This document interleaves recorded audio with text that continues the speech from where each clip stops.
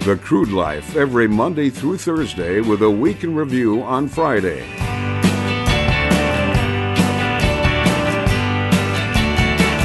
I don't need nobody to tell me who to be. Don't need nobody to tell me what I see. Welcome to the Crude Life Podcast. My name is Jason Spees. I'm your host, and some have been calling me the Shale Play Prophet, the North Dakota Nomad. I am broadcasting from the Hatch Coaching Studios. Our entitled intern, Provolone, is manning the production elements of the podcast. Ben Holiday with the Holiday Energy Group will be joining us a little bit later on the Bakken Barbecue phone lines to talk about Energyship Summit. Happened February 27th through the 29th, Scottsdale, Arizona. The event combines leadership and energy. He's going to come on to talk a little bit about that. Plus, we need to talk about the definition of what a landman is. Anytime I talk to a landman, I love to try to see if I can get like a 30-second or a 60-second definition of what a landman is. And generally, it turns into a 4-hour conversation. I promise you that's not going to be the case today, but I will ask him if he can give me a definition of what a landman is. He used to be one. So when you're a landman, you always usually got a story or four, that's for sure. So, well, what else do we have going on here with the Crude Life Podcast? Well, I'd like to take a moment to recognize the music that you hear. That is the Moody River Band. If you have a regional singer-songwriter or a band or a regional band, a local, that sort of thing, you'd like their music cross-promoted with the Crude Life, email me, jason@thecrudelife.com. That's jason@thecrudelife.com. Of course, at the Crude Life, we're constantly extending our reach, our olive branch, our voice to those who don't work in the energy industry on a day-to-day basis. Reaching out to bands on a local, regional level is outstanding. Of course, bands have tremendous social media power. They were one of the originals, actually, that figured out how to use social media at an early date. In fact, it gave Yahoo, not Yahoo, but MySpace, was very, very popular with the bands early on. And then, of course, it sold for quite a bit of money. All right, let's see what else is going on here today. Provolone, as you know, you will not be speaking today. We thought today we'd finally give Provolone the floor to talk a little bit about what's going on. By the way, folks, if you're just tuning in for the first time, thank you very much. And also, Provolone, he's our entitled intern.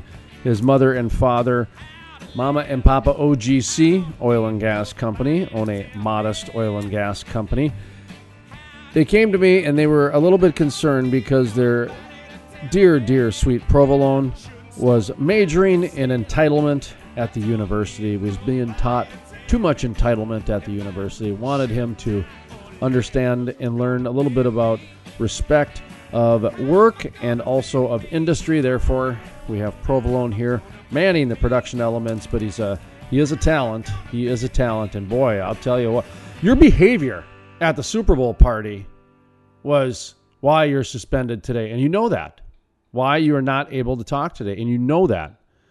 Now, it has nothing to do with your alien palindrome talk. Listen, I get it. You're into weird things. You like to talk about all kinds of walks of life. No judgment there. No judgment. You can talk about alien abductions happening during the Super Bowl because of some palindrome YouTube video you saw. You know, that's fine. Hey, I'm sure my stuff bores you too. I get it. Hearing a story about surviving cancer is boring, but, you know, alien abductions during a Super Bowl at halftime, that is captivating. So, no, Provolone. That is not why. That is not why we are not allowing you to talk today. Nope. I do want to mention the groundhog did not see his shadow, so we've got an early spring coming. You know, and he's pretty accurate. What is he, 40%, you know, since 1887. So it's not like they've been keeping records for a long time. I mean, since 1887. And it's not like he's not wrong 60% of the time because he's only 40% accurate. So what the heck, early spring. Maybe start putting away our winter coats and getting out our galoshes. And let's call that one the groundhog. 40% accurate, but he did not see his shadow. Therefore, early spring, according to the groundhog myth lore. And no, provolone, your behavior was not your manners. Now, you don't have the most appropriate manners. I understand that. You double dip the chips. You do not ask anybody if they'd like a refill, even though you're part of the hosting. There's certain entitlement manners I understand and I accept with you. So no, that is not why you're not speaking today. And you know why. Headlines coming up in just a moment or two. Also, Ben Holiday with the Holiday Energy Law Group will be joining us here in a moment or two on the Bakken Barbecue phone lines. Do want to mention our event, which I brought up earlier, the Energyship Summit, happening February 27th through the 29th. That's our spotlight event of the day, and the links, of course, are available at our show page at thecrudelife.com. Ben Holiday and I are going to talk a little bit more about that a little later in the program. He's a part of that, where they bring in all kinds of different topics that aren't normally talked about at other conferences. So we, of course, want to give him a platform, because anytime we can think outside the box and maybe kick it around a little bit, I am all about that. So let's get into our headlines here. But first, I would like to mention our sponsor, today's sponsor here at The Crude Life. By the way, folks, if you'd like to sponsor The Crude Life, we'd absolutely love it. We invite all the sponsors here at The Crude Life to come on.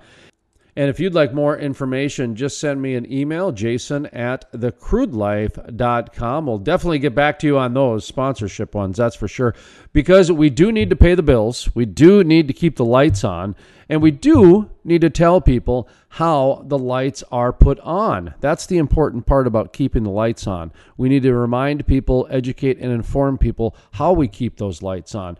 Today's sponsor is Clark Energy Consulting. Clark Energy Consulting is an advisory firm that provides market research and commentary specifically for investment, consulting, and industry professionals focused on oil and gas. They deliver impact to clients by bringing generational industry experience and insights to the broader industry. They advise on topics ranging from market and growth strategy to investments and risk analysis. Their goal is to develop lasting and rewarding relationships with their customers and friends. For more information on Clark Energy Consulting or to check out their OG insights, check out clarkenergyconsulting.com or click on our show page for the links there. The Crude Life, every Monday through Thursday with a week in review on Friday. Historic. The first full conversion refinery to be built in the U.S. in over 40 years. Innovative. The cleanest, most technologically advanced downstream project ever. The model for future shale basin projects. Groundbreaking. The Davis Refinery. Shouldn't listen to Seal. I don't need nobody to tell me if I'm made for real. Welcome back to the Crude Life Podcast. My name is Jason Spees. I have a couple emails that have called me the North Dakota Nomad and the Shale Play Prophet, because a lot of what we talk about here, you are hearing it first. You are hearing it before anybody else is speaking about it. We get some arrows and slings and dirty looks from time to time from the topics that we talk about. But hey, we were talking about the energy and environmental movement 5, 6, 7 years ago on this program. We were comparing it to the smoking ban. We were doing all kinds of different things. And now we got presidential candidates talking about it. We got cities and counties and states trying to ban it, fracking, and trying to ban the oil and gas industry. Whatever happened to plastic straws? So we're all done with trying to figure out how to help people correct their behavior with how to use something that may be harmful for the environment. So let's get rid of an industry. Let's not correct people's behavior. We still have raw sewage being dumped and pumped out of Yellowstone. So the things that we have set aside for our top environmentalists to manage, they can't even do that.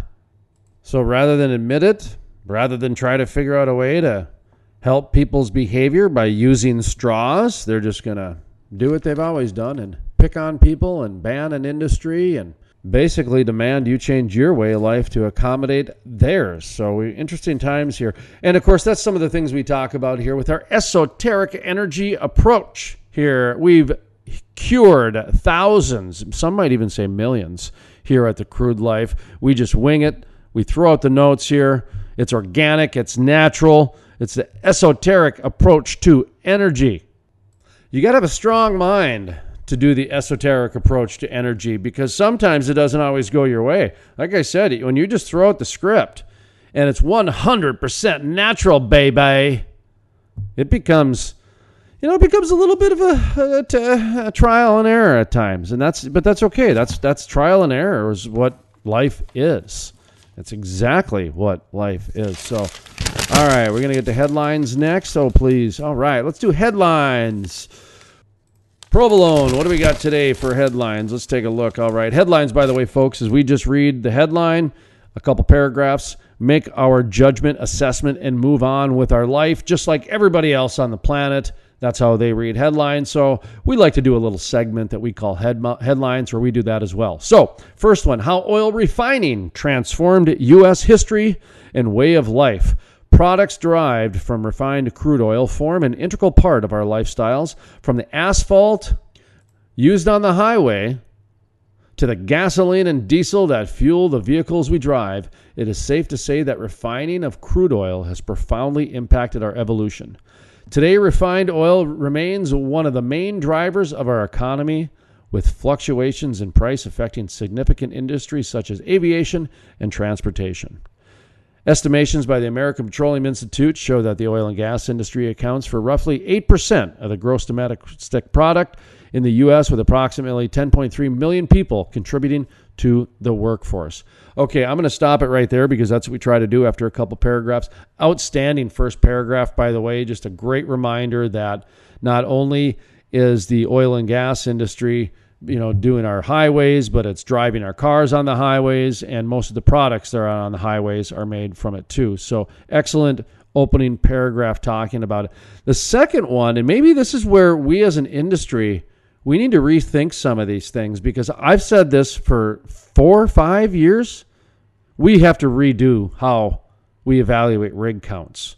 The way that they evaluate rig counts right now is not effective for today's oil and gas industry. The drop-off rates, the crews, the automation, all the different things that have gone into what a rig is today, the way that rig counts are determined in order for economists and for forecasters and executives to extrapolate the information, I just don't think it's there. I think it needs to be redone and revamped.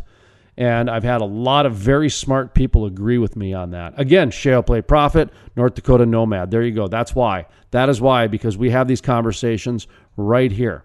The other thing that is I think needs to go into the thought bank, into another word I'm making up, like bubblegum for the mind, is when the American Petroleum Institute shows that the oil and gas industry accounts for roughly 8% of the gross domestic product, the writer or somebody needs to put that in context, because the average person, when they see 8%, they're not going to think that's very high. When, my goodness, 8% of the gross domestic product of the U.S., that's pretty significant. But I don't think the average person cares, nor do they know that. But if you put it in, perspective, compared to computers, compared to, farming, compared to something.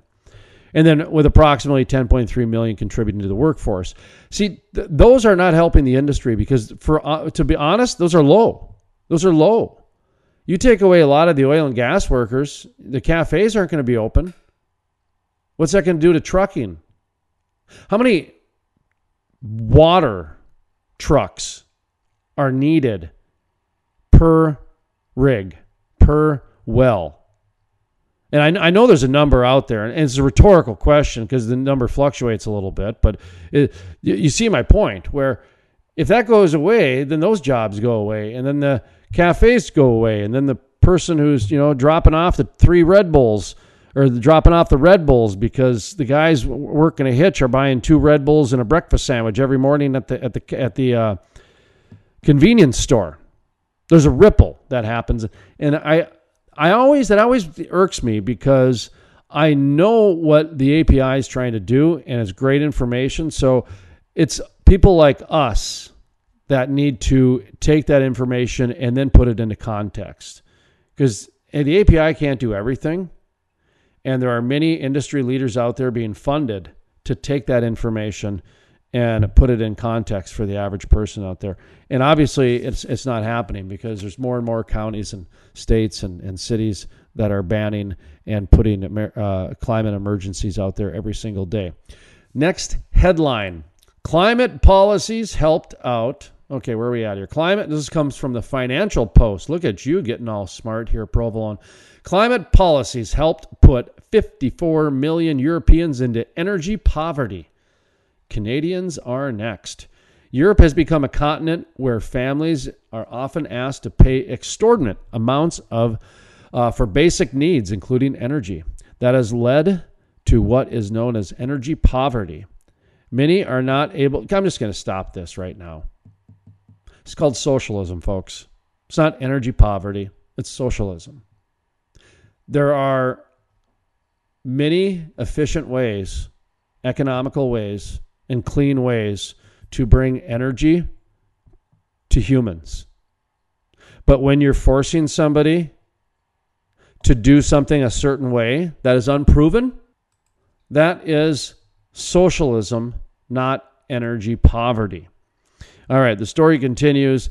Many are not able to afford household power bills, especially in winter, but also during summer heat waves. A number of Europeans affected by the problem is high. According to the European Union, in its 2005 report on the rising energy costs, fully 11% of its member states' population, that's 54 million people, already cannot afford their energy bills. 54 million people. Wow. The UE further estimates that fully 1/4 of residents, or 128 million people, are at the risk of being energy poor. All right, so there you go. Europe's been way ahead of the game. Germany has been touting, I think Germany got as close to, I want to say, 30% of their grid powered by renewables. I think it might have been high 20s, but I'll round up because I don't think they got over a third. So I'll even go up to 33%. You know what? I'm in a good mood today. 33%. So there you go. Remember, they want to get to 100. So Germany got to a third, 33%, we'll say. Now it might be 28, 27. We're just, like I said, their energy bills have tripled. And it's not been 100% reliable. They haven't been 100% renewable. Their bills have already tripled. And they've already had to fire up the coal plants again. So, for some reason, imagine that, Mother Earth doesn't care about policies by the UN. Humans have been decarbonizing for over 150 years, and the trend will continue without the help of the Sierra Club and other organizations. So, it's bizarre to me that this crash course, how quickly they want us to give over our money and our rights for something that's unproven.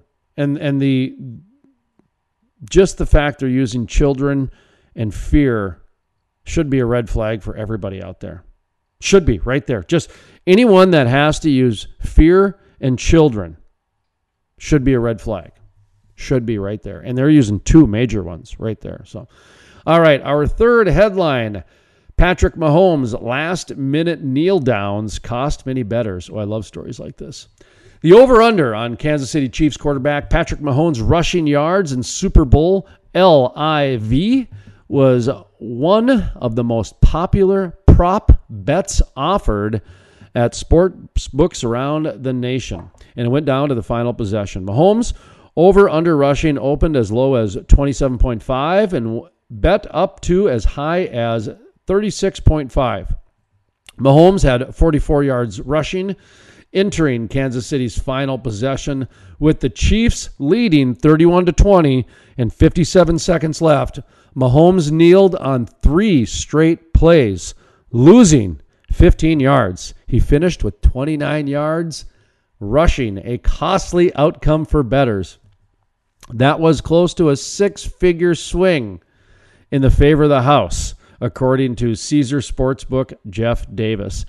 So there you go. Great story, provolone, because most people, honestly, they're watching the Super Bowl for the betting and the commercials and the halftime show and all kinds of different things. I mean, the show, the Super Bowl itself, it was good. And, we had our party, and provolone, again, you're not allowed to speak today, and it's not because, your alien palindrome talk. It's not because of your manners. You will work on those. It's not because you got a little inebriated. I mean, come on, man. You work in oil and gas, so I'm not going to judge you for that. I'll even go a step further, and I'll even say it's not because of your busy hands. Your hands got a little busy as the night went on in conjunction with your inebriation. So I'm not even. That's not why. You know why you're not allowed to speak today. You know why. Because of what you said and how you said it. And we'll talk later. Getting back to the Super Bowl, good Super Bowl. What I found, a couple takeaways that I had, and I'm going to get back to the sporting bet in just a second, because to me, one of the big prop bets was, what color was the Gatorade? I mean, you wouldn't believe that the line on this was lime, green, yellow, plus 175. Red, pink, plus 250. Clear/water, plus 350. Blue, plus 400. Orange, plus 400. Purple, plus 500. And I looked last night as Andy Reid got drenched in orange Gatorade, so that was a plus 400. So big money there on the orange Gatorade. But getting back to the game, that's the difference between a good quarterback and a great quarterback. Jimmy Garoppolo is a good quarterback. He had a good game. Fell apart in the fourth. Patrick Mahomes, by the way, had a good game, had 2 interceptions, the worst game of his career, actually. And then he put on a great game, and the cream rose to the top. Patrick Mahomes has not had one bad game as a pro. And that's true. Going into the game yesterday, he had not had a bad game as a pro in terms of stats and interceptions and touchdowns and the whole ratios and everything. He had 2 interceptions. He still got the MVP. He had probably the worst game of his life, and he still got the MVP. 49ers, now they fell apart in many ways at the end. I mean, I thought the game was over with about, 5 minutes left, and a lot of people did. But here's the other part I took away from yesterday's game was that it took a quarterback that could run to win. Tom Brady, Kirk Cousins, Aaron Rodgers would not have been able to win yesterday. No way. Lamar Jackson, Patrick Mahomes, Josh Allen are the future, and they are the now in the NFL. And that's the other thing. We got to remember that we've been saying so-and-so is the future. Well, that means they're the now. Plus, there was a high-energy 12-minute halftime show, which I'm sure, they really did bring it. It was high energy. It satisfied people with ADHD. I'm not a huge fan of J-Lo or Shakira and, the Vegas style shows. I'm not big on that. But you know what? They brought it. They did a fantastic job. They brought it, and J-Lo is 50. Shakira's 43.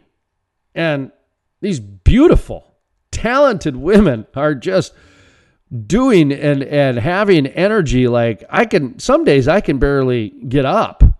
I mean, when I sit down crisscross applesauce, there's a good chance I might not stand up for a half an hour. And here we got Shakira and J-Lo out there doing kip-ups and all kinds of different things. So it was something else. Plus, J-Lo masturbated at halftime. So, I mean, what the heck? You got all that. Put in quite the event. So, getting back, Patrick Mahomes kneeled down for the final 3 possessions and won the Super Bowl, but cost people thousands and hundreds of thousands of dollars in Vegas. All right, folks, there we go. That's our headlines. And when we come back, we're going to be talking with Ben Holiday on our Bakken Barbecue phone lines. Ben Holiday is with the Holiday Energy Law Group. We're going to talk about Energyship Summit, February 27th through the 29th in Scottsdale, Arizona. And we want to mention one more time our sponsor for today here at the Crude Life Podcast, Clark Energy Consulting. They are an advisory firm that provides market research and commentary specifically for investment, consulting, and industry professionals focused in oil and gas. Clark Energy Consulting delivers impact to clients by bringing generational industry experience and insights to broader industry. They advise on topics ranging from market and growth strategy to investment and risk analysis. Their goal is to develop lasting and rewarding relationships with their clients and their friends. Check out clarkenergyconsulting.com for more information, or visit our show page for the links on our show page at thecrudelife.com.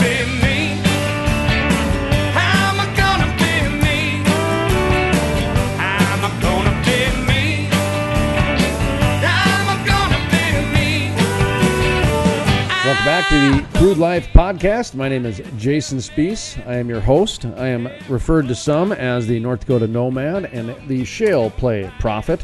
Thank you very much for tuning in here. We're sitting in the Hatch Coaching Studios. We're going to be going to our Bakken Barbecue phone line in just a moment here to join Ben Holiday with the Holiday Law Group to talk about the Energyship Summit happening February 27th through the 29th in Scottsdale, Arizona.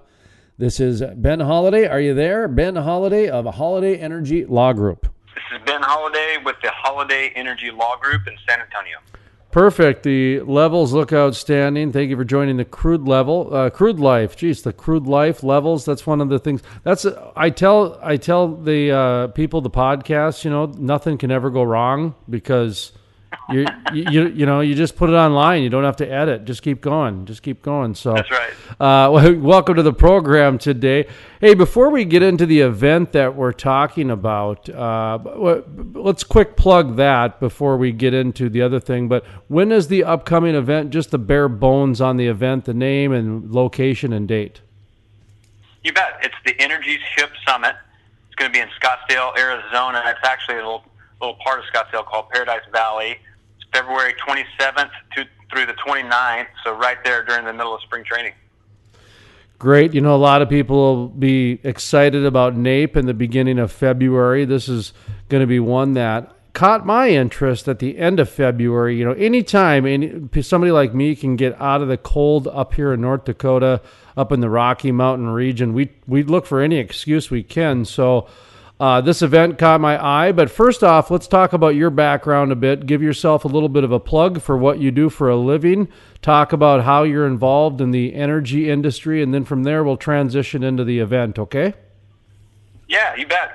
So I came into the energy industry right after law school. I went to law school here in San Antonio, and this is right in 2000. I graduated in 2006, so things are really starting to kick off, particularly in the Barnett Shale. Shale started to become a thing, and I had never really considered oil and gas. And a couple of things happened my last year. I took oil and gas law, and at that point, to be honest with you, if you could have done a net swap right off my student debt, I'll give back my law degree. I've taken that deal. At that point, I just kind of a little disillusioned with it, and then I took oil and gas, and just everything changed. I mean, it captured my attention, and I just knew this is what I want to do. And excuse me, do you not? So you don't have a background really in oil and gas? No, my dad worked for a coal fire generation plant there in East Texas. But my exposure to oil and gas growing up, we'd go dove hunting in a field. There'd be some pipes from back in the day, and they just looked like old relics of another era. It was like a Mayan ruin or something out there in the middle of East Texas, and I just never gave it much thought. I didn't know anybody in it. And I found out, just exposure through class, and talked to some people, and I found out about this thing called a landman, and I thought, that sounds like a fake job. What's a landman? That sounds like a fake job. And I heard what they did, and they go out and take leases and do all the things, and I said, no, this is what I want to do. Start talking to professors. Everybody's trying to talk me out of it. and I'm very stubborn. I said, no, this is what I want to do. And so I graduated law school, went to work for a law firm for, about a year, got the opportunity to go in-house with an oil company in Fort Worth, actually natural gas. And I was right there in the middle of, the Barnett boom. I show up, and a week later we closed the deal. They sold the assets of one of the companies. And, here I am, 26, 27. I see guys jumping in a swimming pool wearing Lucchese boots. I'm just like, what is going on? This is awesome. This is awesome. And unfortunately, that was kind of the highlight of the Barnett Shale. So, but it was good. It was a good 2 years in-house. And once things started slowing down there, started up a law firm with a couple guys. And it's just been full-on legal practice, representing operators, doing transactions and title opinions and regulatory. So that's my angle of the industry. Do you enjoy energy law? Oh my God, I wouldn't do anything else. Yeah, I mean, it would seem like it would be really challenging, but yet rewarding and fun at the same time. Oh man, it's a wild ride for sure. I have friends that do probate, and they always joke, well, people aren't going to stop dying, and that's true. It's a very stable market. Oil and gas, as we all know, it's got good times and bad times. But hey, I've enjoyed them both. When I was transitioning from the company in Fort Worth, when they shut down operations, at that time it was dead. I mean, when I say dead, I mean gas was horrible. Oil was, I don't remember, 20-something a barrel. And, my wife and I looked around and said, what are we going to do? Everything's a lateral move. We just got married. No point in being in Fort Worth. And so we liquidated everything we owned, and we just took our backpacks and just traveled the world for 6 months, And so we've had some good times with $100 oil. I've had some great times with $20 oil. So you gotta make lemonade, right? Well, that's right. And, people have told me in the energy industry, you break even during the bad times to make some good money and have some fun during the good times. And I've experienced both the same. And one of the sponsors of the program, Josh Swanson with Vogel Law, he's an attorney.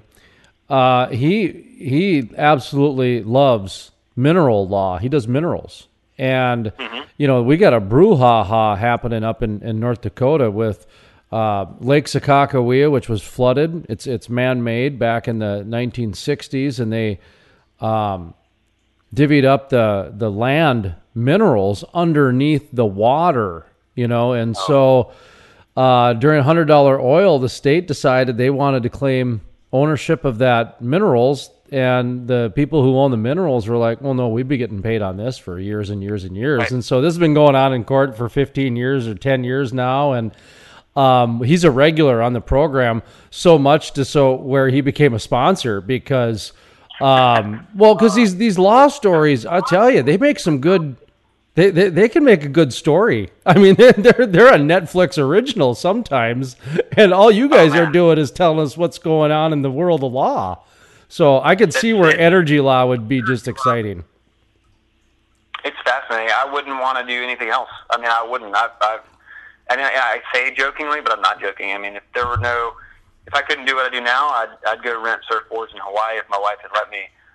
But it's just so fascinating. The personalities on every end of the spectrum. The operators, they got to be people that are willing to take big risks. And so with those big risks come big personalities. Then you get to meet the landowners, which I had a lot more exposure to as a landman than I do now. But, you get these farmers that have, been in some cases, like the Eagle Ford, they've been working the land and scraping by, and then overnight they're millionaires. And so that comes with a whole set of challenges from a personality standpoint. It makes life really interesting. And you could write a book of funny stories that we hear about landowners and trying to track them down. Okay, Ben Holiday Energy Law Group. We're going to be talking about the Energyship Summit coming up February 27th through the 29th, Scottsdale, Arizona, in just a moment. But I wanted to ask you, because whenever I get a landman on now, I'm asking them for a very basic, like you're at a cocktail party, you're at a holiday party, whatever, the kids' soccer game, and you're talking to somebody about what you do for a living, having small talk, and then you say, well, I'm a landman. And then I know if I was in the shoes of the person, the first thing that would come out of my mouth is, well, what's a landman? And Right. it is one of the most complex things to try to explain to somebody, but yet it's got to be one of the most simple things too, to where it's a landman. So do you have like a quick version or a very simplified version of somebody, if somebody asks you what a landman is? Right, yeah. So I'm a reformed landman now. It's a joke I like to tell. But back when I was a landman, I described it as I'm the general contractor for the oil company. We have our drilling company, we have our midstream company, and there's a lot of things that need to come together and be coordinated to get a well drilled. And one of the landman's jobs, outside of the intense, I'm going to say intense, but there's a large portion of it where you're doing landowner relations. You're getting leases. You're making sure everything's okay on that front. You're helping to make sure all the different parts are coordinating with each other, right? So my job is to make sure that the location is being built. I need to make sure all the wells are permitted. I need to make sure all our leases are valid. I need to make sure we have title before the wells get drilled. I need to make sure all that information and any restriction has been communicated to the different actual physical guys, boots on the ground guys that are going out there. And it's much like a general contractor role when you're building a house. You have a bunch of specialists coming together to do plumbing, or you're putting up the roof, but the general contractor is making sure these guys are all doing it in a coordinated fashion, in an efficient fashion. So and babysitting landowners, that's a big part as well, and that's one of the fun parts. And then now in my role as an attorney, what we do and what people think of us as doing is helping oil companies figure out who owns the rocks, who owns the oil, do they have it all leased, are they good to go? But what we really do is we create value for the company by making sure that they can focus on all the myriad tasks I just described without having to worry about title risk. And that's the main thing we solve for right now. So we help people get wells drilled today with the least amount of risk possible. What type of law do you practice? I mean, I know energy law, but like I said, Josh Swanson from Vogel Law, he basically just does minerals. He doesn't really do much else outside. He does other things, but in the world of energy, it seems that minerals are what passes his time. Is there a specific niche or part of the law within energy you do, or is it just general? Absolutely, yeah. No, there's a niche. We are focused heavily on the advising portion. So we don't litigate. I don't go to court. Wouldn't know where to find the courtroom. Wouldn't know. I mean, I have to call somebody to figure out how to file suit. What we do is we work with companies, exploration companies that are going to go drill wells, and they say, hey, we want to drill this well on March 1st. We will review the title from the time it was granted from a sovereign, right? In Texas, where I am, that could be Mexico, it could be the United States, it could be the state of Texas, and we look at title all the way forward to today to make sure that they have secured all the leasehold rights. That's the primary. And then if there's a problem, Grandma Betty died 12 years ago and she didn't have a will, and there's 5 kids all of a sudden signing leases, we help them cure those gaps in title to make sure that they have the rights to operate before they get on the property, so they're not committing mineral trespass, or they're not unintentionally bringing in working interest partners into a deal that they shouldn't. And so there's a lot of different risk factors that we help them mitigate that way. Ben Holiday with Holiday Energy Law Group. Hang on the line for just a second. We're going to take a quick pause because even though it is a podcast, I still have to mention a sponsor or two. So sure. Hang on the line and we'll be back in, I suppose, about 15 or 30 seconds. All right, welcome back to the Crude Life. Ben Holiday, Holiday Energy Law Group is our guest. Energyship Summit happened February 27th through the 29th. Look at that, leap year this year. And well, that means we're having Olympics and a presidential election too. Scottsdale, Arizona, 27th through the 29th, Energyship Summit. Ben Holiday, thank you once again for hanging on and joining us. So let's talk a little bit about this upcoming summit. Is it all about law, or is it going to go into other areas? Or talk to me about your affiliation and then transition into the actual event itself.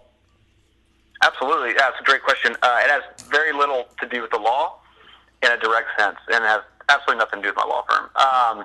The focus of the summit is on the exponential change that we're seeing in oil and gas, and we're asking the question, what's coming over the horizon? Like, what is out there that's just over the horizon? Because the application of data, AI, machine learning, all these things are coming together in an accelerated, compounding fashion, and they're touching every part of the industry. If you are in law, or if you're in engineering, or you're in finance, your job and the way you do it and what's possible 5 years from now is going to be very different than the playing field today. And from my perspective as a leader of my organization, I just don't see these conversations happening like they should, where people are preparing for what's coming. And, you know, I think all leaders in the industry have two choices.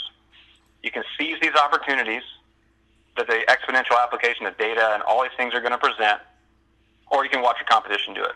And if you're not thinking about these things now, if you're not thinking about how is the application of artificial intelligence going to change my job, then when it comes, it's too late, right? It's like wanting to buy car insurance after you've had the wreck. Like, it's just not going to happen. It's going to be too late. And so, you know, there's conversations happening at Nate, right, in a happy hour, and then there's conversations happening over here, but there's not a central place where there's this authentic conversation about the future where nobody's trying to sell you something, you know, nobody's trying to pitch their company, and so that's what we are creating. And if we're going to do it, might as well do it somewhere awesome, right? It's February. It's cold in North Dakota. Might as well do it in a place where you can step out of your day-to-day. Because we had this in Houston, or if we had this in San Antonio, you know, people are you're gonna go home, and there's things. The dog needs food, and my kid's sick, and you need, as a leader, to take time to invest in yourself, step away from the day-to-day, get to a place where you can focus and think strategically about these things that are going to impact your business. And Scottsdale is the perfect place to do it. So you got Scottsdale, Arizona. That's check number one. Check number two, it's during the cold time of year. Okay. So you get the people down there. Here's the $1 million question. And this is not to be combative, and this is not to be confrontational. This is to be, I'm looking for the serious answer to this, because the industry has changed quite a bit, and for a lot of the reasons that you just named, and for the reason that you guys are having the summit. The part that I'm trying to figure out is how to get these guys and gals who show up to the conferences to pay attention and really understand that this is a very important time in our industry. And it seems like we're playing a little bit too hard. And it is time that we need to work a little bit hard. That doesn't mean we have to totally work hard, but at the same time, I'll give you the example. I spoke several conferences last summer, and what I was speaking about was the rise of environmentalism. We've been tracking it on our program for over 5 years, and what I said last summer was, we had better listen up, folks, because there are two presidential candidates. And now it's more. Back then it was two, Bernie Sanders and Elizabeth Warren, that are actively talking about banning fossil fuels. Not straws, not trying to figure out a regulation. No, they're actually saying about banning an industry. The Green New Deal, same thing, 10 years. I go, you know, this is some serious rhetoric here. This is like what I used to consider crazy talk. This is all part of the public discourse now. And a lot of the people were not really paying attention. And, you know, now we've got a half a dozen people that are, you know, Colorado, they're putting their Proposition 112 back on the ballot to do some more strict bans there again. So what I'm getting at is that I like what you guys are trying to do. I think it's very important, especially the mission you said, in terms of creating an environment where you can have some, let's strap on the boots and get our hands dirty because it's time to. But my question is, how do we get them to get their hands dirty? Did that rambling make any sense, or did I make you upset? No, absolutely. It's a great question, and I think you're right. And that's Right, so Scottsdale's great. It's warm, it's beautiful, everyone's spouse loves it. It's right during the middle of spring training. It's the best golf in the world. I mean, that's all plus factors for having the event in Scottsdale. How you get people to pay attention is you have, number one, it's got to be an authentic message. If people think, if some of the conferences out there that you can go to, every speaker is there on behalf of their company trying to either sell their company or they're trying to bump their stock price. I mean, I've sat through a lot of conferences. I've never heard anybody come up, give a presentation and say, you know what, our rock is not actually as good as we thought it was going to be. Our internal rate of return is actually less than we forecasted. It's always these, it makes it difficult to parse out the truth of that. So the way I have designed this summit is to look for, who are the biggest people out there doing what they're doing? Who has the most credibility? Who's got the most authenticity? Who's got skins on the wall? And so when you look at data, it doesn't get any bigger than Alan Gilmer. When you look at well spacing, like what does the well spacing environment look like? Schlumberger, and then within Schlumberger, you have the head of North American infill drilling. You have people on the leading edge of application of AI.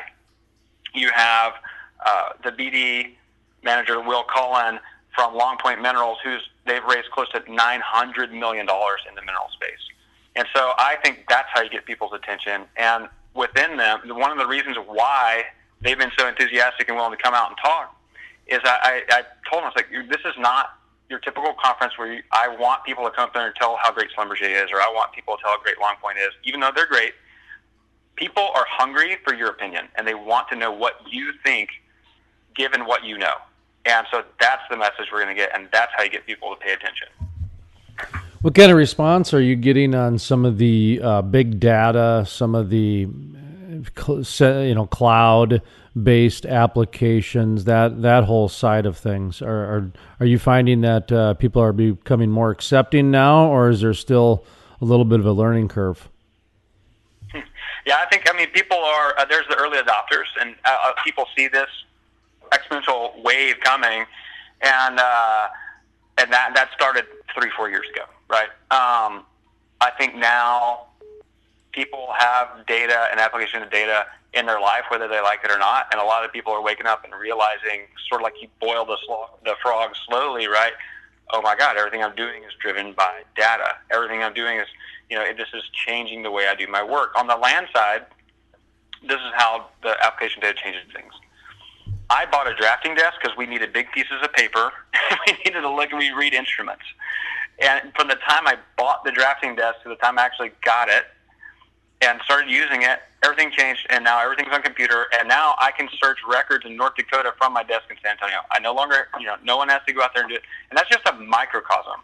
Now they have, there's a bunch of really cool companies working on optical character recognition that's going to really change just our little niche of the industry. And no longer are we going to have to sit here and read 1,000 instruments to tell you who owns title. We're going to be able to implement augmented intelligence through OCR, through all these things, and we're going to be able to get to the point much faster. And like it or not, this train isn't slowing down for anybody. And I think people are really starting to realize that, especially in times like this where the price is low and everyone's seeking competitive advantage. You can't just drill your way out of a problem. You have to both drill good rock and be efficient. And this application of data, people are realizing this creates real competitive advantage. And if I understand it and you don't, I now have an advantage over you. And I think when you go to Scottsdale and you hear these world-class thought leaders, that's the sort of advantage we're creating for people. And then the second part of it, we've brought in a couple speakers on leadership. Say, okay, great, you got all this information.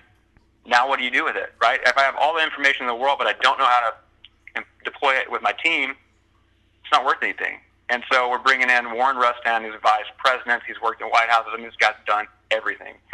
He's going to tie that all together for us. And then equally important, right? Everything's changing. You talked about all the government wants in the game from an environmental standpoint, and then you got to also make sure if you're in an exponential environment, what you're doing is so far ahead of what the government can regulate that you got to make sure you're not doing things you're not supposed to, intentionally or unintentionally. And I was able to get Andrew Fastow on the phone and said, hey, I've heard some of your ethics talks, and I know that you've you've played a big role in development of ethics over the past few years in legality, and he's going to come give a talk about the difference between following the rules and following the ethics, right? And his message is, we did a lot of things that people thought were by the rule, and it turns out we weren't following ethics, and we destroyed so much shareholder value. We destroyed our families. We destroyed our communities, and like,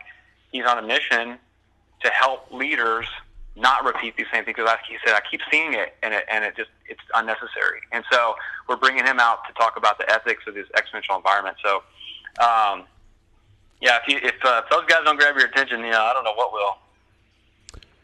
Ben Holiday Energy Law Group. We're talking about the Energyship Summit, February 27th through the 29th, Scottsdale, Arizona. I mentioned earlier, it caught my eye. It was a leap year, 29th, and as I was a kid, I just always remembered every leap year is the Olympics and the presidential election, and so I that stuck with me. You've mentioned government regulations a few times. I'll ask you the same question I'm asking a lot of other people in the energy industry. We're not a big political program, however, just because of the way the environmental movement has gone and a few things of energy, we've been forced to become somewhat politically more politically minded than we wanted to, and energy has just become polarized. I've got on record and I've said and I've won awards for my news skills and things like that, but I've got on record and said 2020 is going to be the oil and gas industry's most important year probably in its history, and I think that for a lot of reasons. But talk to me about your thoughts on my comment there. Do you think that's out of line? Do you agree with that? Do you want to elaborate on yes or no on that? Because it's kind of a pretty bold statement. It is a bold statement, and I think it's a valid statement. I mean, we don't have to guess about what are the intentions of the parties, right? We know where the Republican Party stands. We know where the Democrat Party stands. And I know there's a whole lot of other stances out there, but practically speaking, for the presidential election, those are the two we need to be paying attention to. And I think that you can look at sort of 2 to 3 states and see how this plays out, right? You can let's just take California and Colorado. And you have in California, you got the Bakersfield, you have that Kern County, that traditional base of production, LA, it's been there forever, it's producing oil. You got Colorado, traditional energy state, and you see the kind of value destruction that's being brought on by government, by regulation that's really intended to regulate them out of business. That's what's going on. And you have a lot of really important opinions out there that are saying now Colorado is basically an uninvestable place for energy. No rational investor is going to put their money there for the long term because we know what the stance of government is going to be. You juxtapose those with what you have going on in Texas. So our regulatory stance in Texas is very pro-operator. It's also very pro-mineral owner. They strike a great balance. They work really hard to get it right for both sides. And the Texas energy industry, I know we've had some struggles as of late, as everybody has, but it's paying for schools, it's paying for roads, it is taking off, and government and industry work together to come to a good solution versus butting heads. And so I think if you look at the two sides, you have one side saying we're basically going to take this California-Colorado model, and you have one side saying we're going to take the Texas model. And I think if you're in the industry, which one do you want? And I do think it's a very pivotal year. I mean, for many, many things, but especially as this narrative, this anti-energy or anti-oil and gas, anti-fossil fuel, anti-narrative is becoming, taking hold. It's going to be up to us to be advocates for our position, right? If we're not doing it, nobody's going to stick up for us if we don't, right? If we're not going to demonstrate this is how we're putting money in schools, this is how we're putting jobs up for people, this is how we're powering the future. Hey, by the way, everything you use is made of hydrocarbons, and having that and telling our story in a non-combative way, I think that's up to us. And if we don't, we have to take ownership of that failure. And that's really the message I was trying to give last summer was, through the last 7 years, I've had some pretty high level CEOs on this program, and they've used the word paradigm shift. And these guys don't use that word to exaggerate. I mean, these guys get sued if they exaggerate. So they actually underrate, if that's even a word.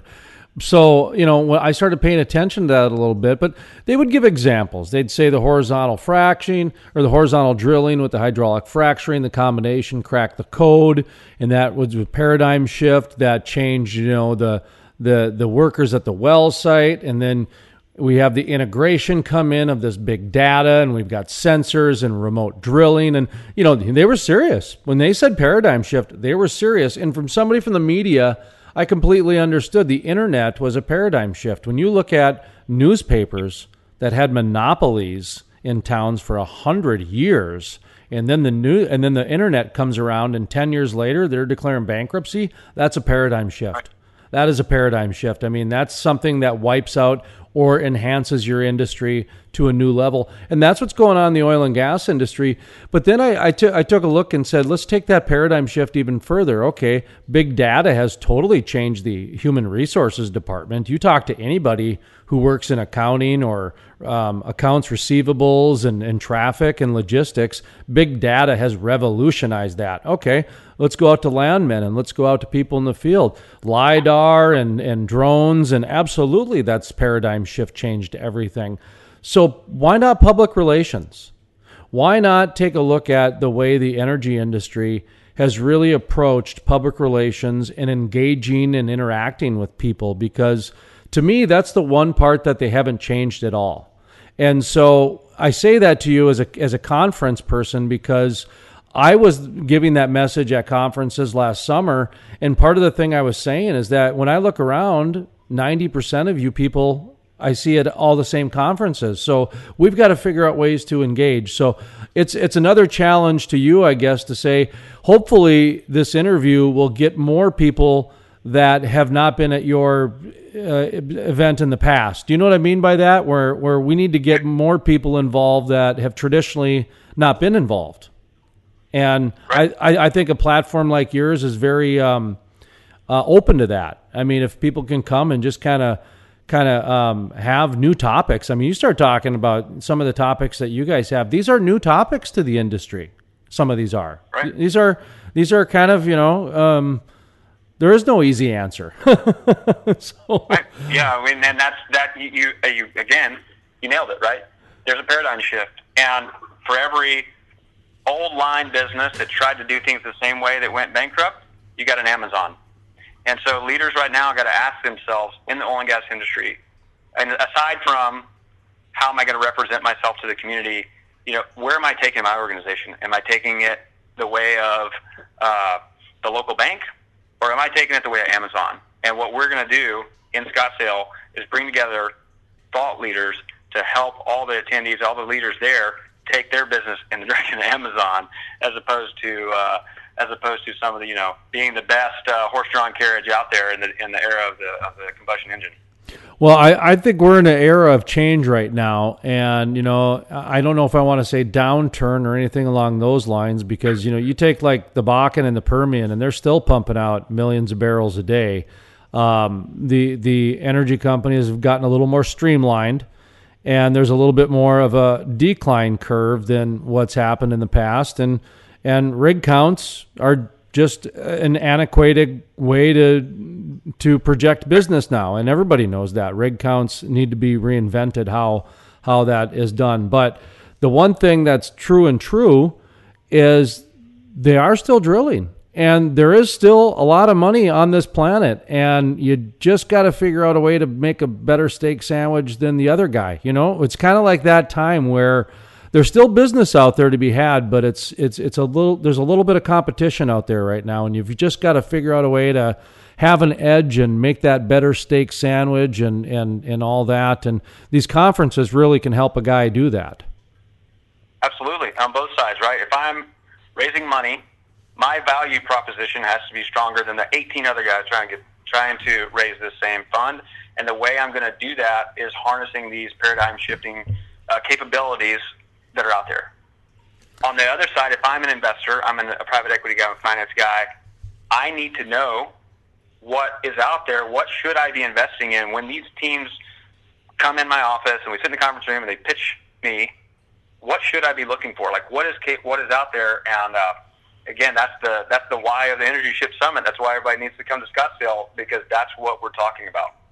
So wrapping up here, we try to stick them around 30 minutes, our programs, but look at that. We went into overtime. Another thing about podcasts, you don't have to be beholden to radio clocks and show clocks and things like that. So that's another fun thing I'm learning about these podcast rules, which there really are none.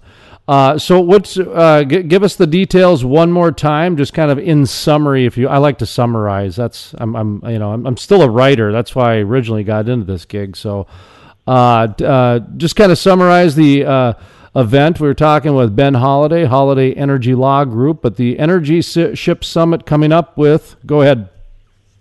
Yep. Energyship Summit, February 27th, 29th. We're going to be in Scottsdale, Arizona at the Mountain Shadows hotel there in Paradise Valley. All the details are on energyshipsummit.com, but we're going to be meeting for 2 days for a conversation with the likes of Alan Gilmer. We have Schlumberger. We have the support of QRI Group.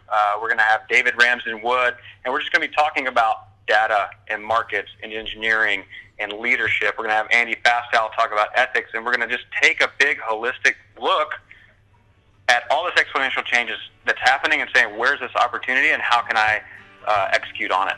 And I'd love to see everybody out there. Do you guys have a website? We do, yeah, energyshipsummit.com. To listen to the full-length interview, visit thecrudelife.com.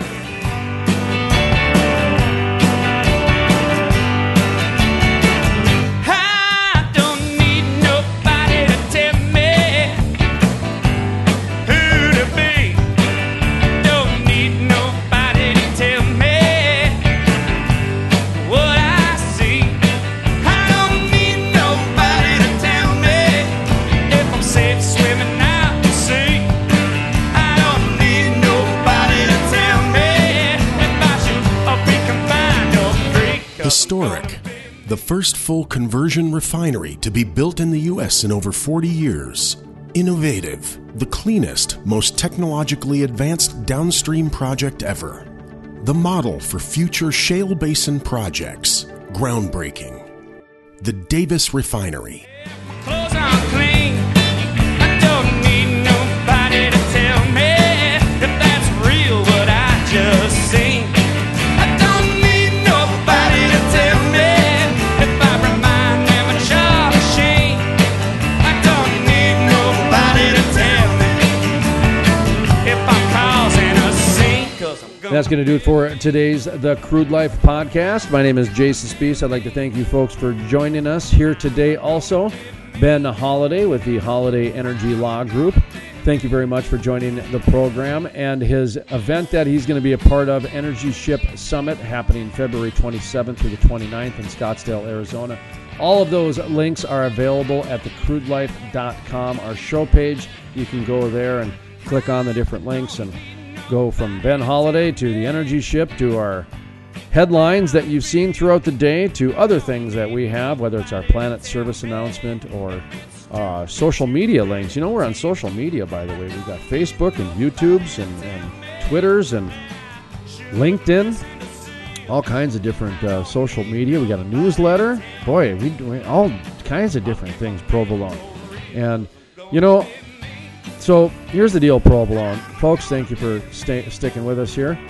And we had a Super Bowl party this weekend, and it went very well. You know, Provolone, he was a great host and great co-host, if you will. And he was very good, but he did get suspended for today for not being able to speak. And, you know, he talked a little bit too much about the alien palindrome talk, apparently with 2/2/20/22/20, whatever it was.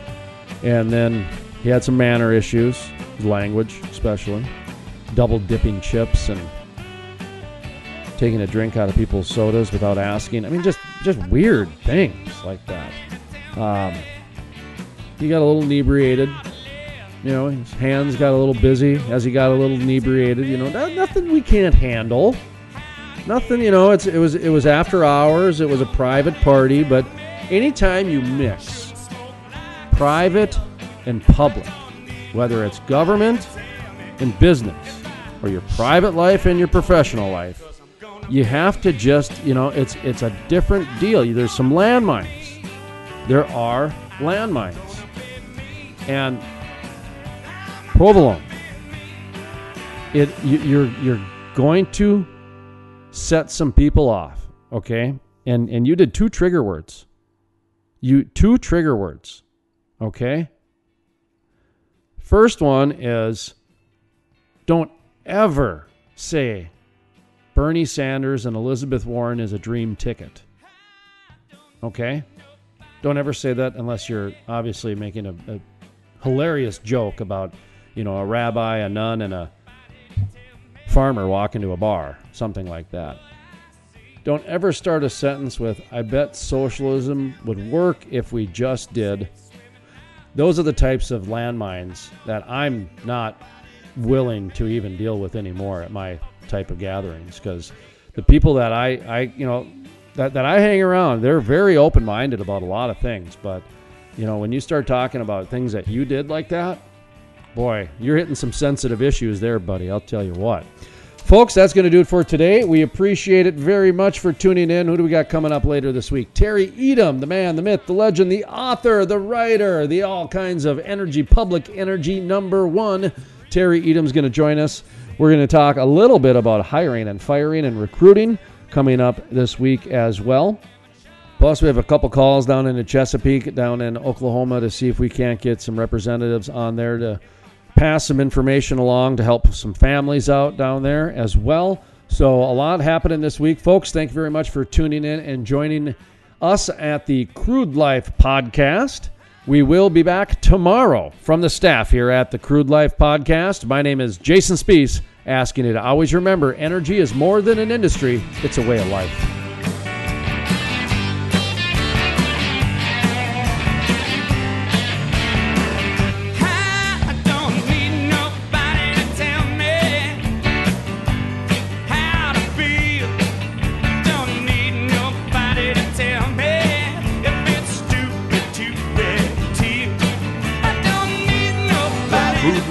With host Jason Spees. My name is Jason Spees, and this is the Crude Life Daily Update. On today's episode, we talk with Kathleen Skama, president of the Western Energy Alliance, about her recent testimony in Washington, D.C. In just a moment, part of our exclusive interview with Kathleen Skama, president of the Western Energy Alliance, right here on the Crude Life Daily Update. You know, New Mexico is really interesting. I'm glad you brought it up, because oil and natural gas provides about a third of the state's budget. Because of increased growth in the Permian Basin in New Mexico, I mean, everybody kind of thinks of the Permian in Texas, but it straddles New Mexico-Texas border. We've delivered about $1.3 billion in additional funding, and a lot of that is going to education. So while Governor Grisham is getting sniping from the left, complaining that she supports fracking and that she's not trying to shut down the oil and natural gas industry, she is trying to get free college tuition for New Mexico students, and she wouldn't be able to do that without the extra $1.3 billion that the oil and natural gas industry has delivered over the last year. So she's an interesting case in, you know, she is getting that pressure from the left, but the practicality of governing and the huge benefit to students, low-income students suddenly being able to afford college, the benefit speaks for itself. So I think she's certainly much more reasonable than what we see in the governor of Colorado, who doesn't quite see the benefits. He's more of a crusader against oil and natural gas, and, you know, kind of a true believer. So there is a much more difficult environment in Colorado as a result. And that was Kathleen Skama, president of the Western Energy Alliance. To listen to the full-length interview or to check out other exclusive interviews, visit thecrudelife.com. That's thecrudelife.com. Be sure to join our social media as well. Facebook, Twitter, LinkedIn, the YouTubes. go to thecrudelife.com and click on the social media tab. From the staff here at the Crude Life Daily Update, my name is Jason Spees, asking you to always remember, energy is more than an industry, it's a way of life. The Crude Life is sponsored in part by Historic, the first full conversion refinery to be built in the U.S. in over 40 years. Innovative, the cleanest, most technologically advanced downstream project ever. The model for future shale basin projects. Groundbreaking.